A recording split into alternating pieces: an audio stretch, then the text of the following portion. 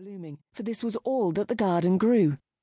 As I approached, taking notice of this singular assortment of poppies and the orderly cleanness of the windows, the front door opened, and a woman appeared who impressed me at once favourably as she leisurely came along the pathway to the gate and drew it back as if to welcome me. She was of middle age, and when young must have been remarkably good-looking. She was tall and still shapely, with smooth, clear skin, regular features, and a calm expression that at once gave me a sensation of rest. To my inquiries, she said that she could give me both a sitting and bedroom, and invited me inside to see them. As I looked at her smooth black hair and cool brown eyes, I felt that I would not be too particular about the accommodation. With such a landlady, I was sure to find what I was after here. The rooms surpassed my expectation, dainty white curtains and bedding with the perfume of lavender about them.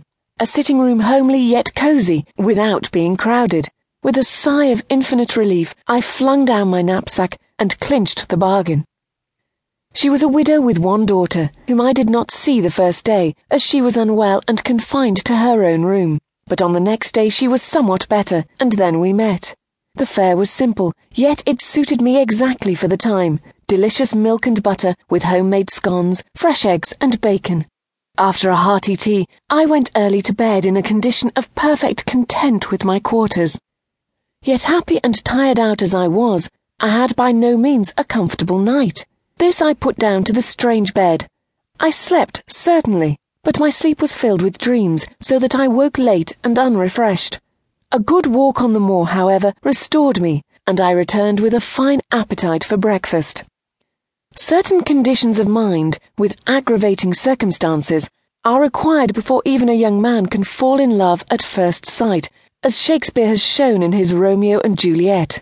In the city where many fair faces passed me every hour, I had remained like a stoic, yet no sooner did I enter the cottage after that morning walk than I succumbed instantly before the weird charms of my landlady's daughter, Ariadne Brunel. She was somewhat better this morning, and able to meet me at breakfast, for we had our meals together while I was their lodger.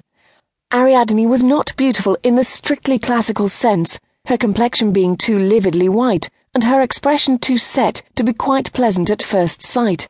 Yet, as her mother had informed me, she had been ill for some time, which accounted for that defect. Her features were not regular, her hair and eyes seemed too black with that strangely white skin, and her lips too red for any except the decadent harmonies of an Aubrey Beardsley. Yet my fantastic dreams of the preceding night, with my morning walk, had prepared me to be enthralled by this modern poster-like invalid. The loneliness of the moor, with the singing of the ocean, had gripped my heart with a wistful longing. The incongruity of those flaunting and evanescent poppy flowers, dashing the giddy tints in the face of that sober heath, touched me with a shiver as I approached the cottage, and lastly that weird embodiment of startling contrasts completed my subjugation. She rose from her chair as her mother introduced her, and smiled while she held out her hand. I clasped that soft snowflake, and as I did so a faint thrill tingled over me, and rested on my heart, stopping for the moment its beating. This contact seemed also to have affected her as it did me. A clear flush, like a white flame, lighted up her face, so that it glowed as if an alabaster lamp had been lit. Her black eyes became softer and more humid as our glances crossed, and her scarlet lips grew moist. She was a living woman now, while before she had seemed half a corpse.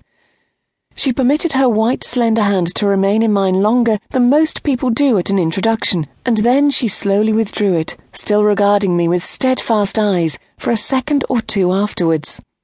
Fathomless, velvety eyes these were, yet before they were shifted from mine, they appeared to have absorbed all my willpower and made me her abject slave. They looked like deep dark pools of clear water, yet they filled me with fire and deprived me of strength. I sank into my chair almost as languidly as I had risen from my bed that morning. Yet I made a good breakfast, and although she hardly tasted anything, this strange girl rose much refreshed, and with a slight glow of colour on her cheeks, which improved her so greatly that she appeared younger and almost beautiful. I had come here seeking solitude, but since I had seen Ariadne, it seemed as if I had come for her only. She was not very lively. Indeed, thinking back, I can't